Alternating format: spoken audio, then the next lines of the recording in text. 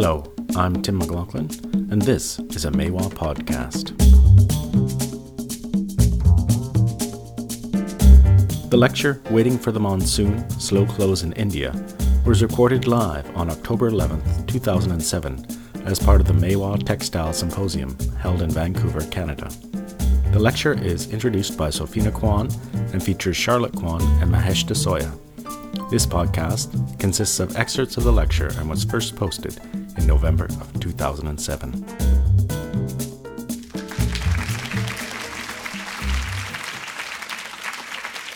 Well, welcome to the very first lecture of the 2007 Maiwa Symposium, Waiting for the Monsoon, Slow Close in India. I'm very proud to be up here introducing tonight's lecturers, Charlotte Kwan and Mahesh Dasoya. Charlotte Kwan, of course many of you know, is the founder and owner of Maiwa Handprints on Granville Island, a company that's been alive for 21 years, as long as I have. Along with that, she's an author, she's a documentary filmmaker, she's a teacher, she's an intrepid traveler, a constant source of inspiration to myself and many others, and she's my mum. Her work and her passion for the craftsperson, as well as the preservation of craft, has taken her to India for over 17 years. And in that time, she's created some lifelong partnerships and relationships with embroidering communities, block printing, as well as weaving communities. One of these relationships that she's grown with a village in Rajasthan called Baigru. She's worked with the family for over 15 years, but with Mahesh Dasoya, who's also speaking tonight, for 4 years. Mahesh Dasoya comes from a long reign of block printers as well as natural dyers, 7 generations. Welcome, Charlotte Kwan and Mahesh Dasoya.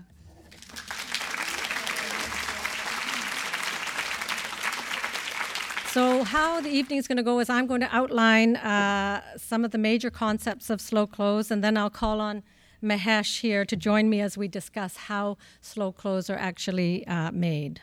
The term slow close was coined by our very own Angela Murrells, a journalist of the Georgia Strait, and she based it on a concept of the slow foods movement, which appeared as a reaction to the fast food culture. The slow food movement emphasizes eating local and organic foods, maintaining traditional regional cuisines, and maintaining a connection between the plate and the planet. There's also a fast clothes culture. And we believe that making clothes can be slowed down in very particular ways. There are well-known issues of labor exploitation, and there are many horror stories we've all known about the conditions of factories and conditions of wages and so forth in countries where most of our clothes are coming from. Tonight, we'd like to focus on a more positive side, what can be done and what we see being done. There is an alternative. Slow clothes are slow because there is a human involvement in all aspects of production. We see human involvement not as something to be eliminated in the interest of faster production, but rather we see it as we seek to add a human element to all aspects of our clothing design and production. It's important to draw out what might be an obvious distinction, that slow clothes are slow because the production is inefficient, or very, very small, or lacks planning, or can't address the market. Slow clothes are slow because their production is thoughtful. It's quite simply, they're slow because it takes time to produce something that is thoughtful and that it responds in an appropriate manner to the market. For us, slow clothes is asking the question, do we even need to produce one more piece of clothing? And I believe the answer is yes, but with a lot of criteria, or on a different level than how we ask, do we need to flood the market with more clothes? We have to produce clothing differently. We have to produce clothing as a buyer. We have to demand that our clothes are produced differently. We have to demand that they're affordable, but that they have an involvement of an appropriate level of industry. And this is the concept that we're going to explore tonight. People say that if we make clothes slowly and with a lot of value added and so forth, that they'd be prohibitively expensive, but it's not true. All of us, we've all gone through the fact of buying a pair of jeans, a mass-produced or industry-produced pair of jeans, and or seeing a label of a pair of jeans that are, upwards of $300. And we know that in the back of our mind that those workers have not been paid, probably not been paid more than 5%. That is the kind of statistic of the actual labor and cloth that is paid for in a pair of designer jeans. We know that in the back of our mind. All that expense is in marketing. At Mawa, we know that it's possible to make slow clothes because we do it all the time. It's challenging. It requires us to be clever and sharp and smart in different ways than is required for the fast clothes model. It takes time, but the benefits give us something that the ordinary clothing manufacturer will never have. We get an intense joy when we succeed and a feeling that we're doing something beyond being successful at a demanding business, a knowledge that we've been successful at making the clothing industry inclusive. We make the clothing industry inclusive of artisans, of craftspeople, of skilled technicians, and that we're able to keep them fully employed and maintain their skills. So I'd like to take you through some of the aspects of slow clothes so that you can see what we mean. The title of this lecture, which I love, is Waiting for the Monsoon, Slow Clothes in India, because we work in India.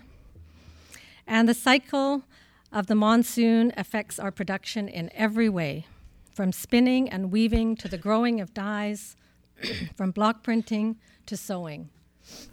You're listening to excerpts from the lecture Waiting for the Monsoon, Slow Clothes in India. After the main presentation, there was an opportunity for questions from the audience. One person asked about linen, jute, and the availability of fibers. Well, one of the things that's been huge for us that's changed is that linen is available in India. What's happened in India is the complete bottoming out or destruction of the jute industry, which has been devastating for India, particularly for Bengal and Calcutta. That has come from the demand of shipping container or shipping packaging having to be plastic by law. So there can be no more jute, and that was the big shipping industry, was jute. So although India is not yet ready to grow linen, all our flax actually comes from Belgium and from Poland and Lithuania and Latvia. It has all the ability to weave it, both handloom and machinery. So that's changed because linen, you could never find linen, just silk and cotton really in India. So other than that, I think it's been more of a disappearance of fibers than an increase in fibers. I think it's not so much the fibers, it's the weaves. That's what gets us, I feel, almost panicked about the loss of weave structures, the loss of spinning, the khadi. I mean, khadi can be done. Khadi is what's called the freedom fiber. This is the fiber that Gandhi made so famous, and was how they kind of took back control of their textile industry. It's the second biggest industry in India to agriculture. Took back the textile industry from the British control. Khadi now, you can hardly find maybe 5 or 6 weaves of khadi in different khadi emporiums, where actually khadi comes, how many did we find? 200, and those 200, over 200 weaves ultimately could be done, and we're very interested in keeping those kinds of things. We commission work all the time. Even work goes into the store, people have no idea. We had skirts that were made out of 400 count khadi. It was unbelievable, but people just didn't get it. They're just like, oh, it's cotton, it's nice, well, feels good.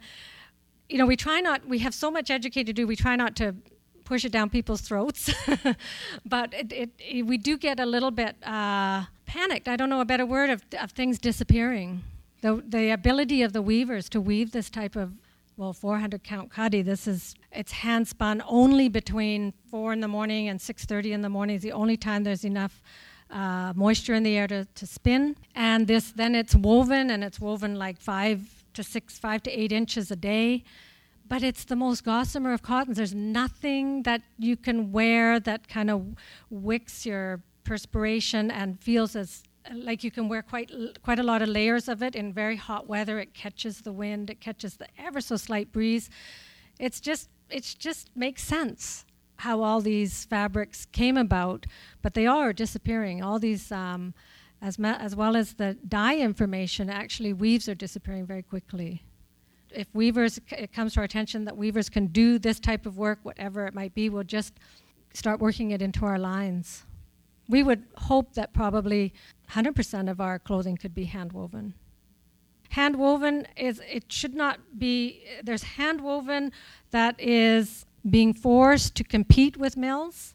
That's not good hand-woven. This is not how hand weavers don't need to compete with mill weavers. This is what's happened in so many countries, is that hand weaving is seen as a cheaper alternative because labor is cheaper in a certain area. Therefore, hand weavers just weave like mad, fast, and hundreds of meters of weaving. Then that should be done on a mill. Absolutely, we support, do it on a mill. What shouldn't happen is that the ability of us to accept or to bring hand weaving into our lives and have something in every one of our closets and in every one of our homes, and needs to be the very, very a unique aspect of hand weaving. Hand weaving and hand weavers and their ability to spin a yarn and weave a fabric, that's where all our great mill woven cloth comes from, is that base of studying the hand woven cloth and the hand woven structure. Hand weaving needs to stay a part of our clothing industry for sure. Thank you so much.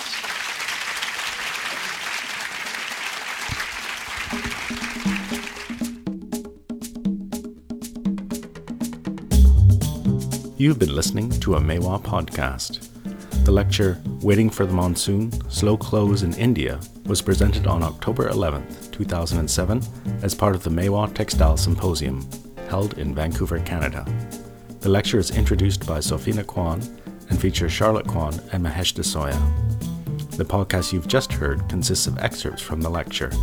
It was first posted in November of 2007.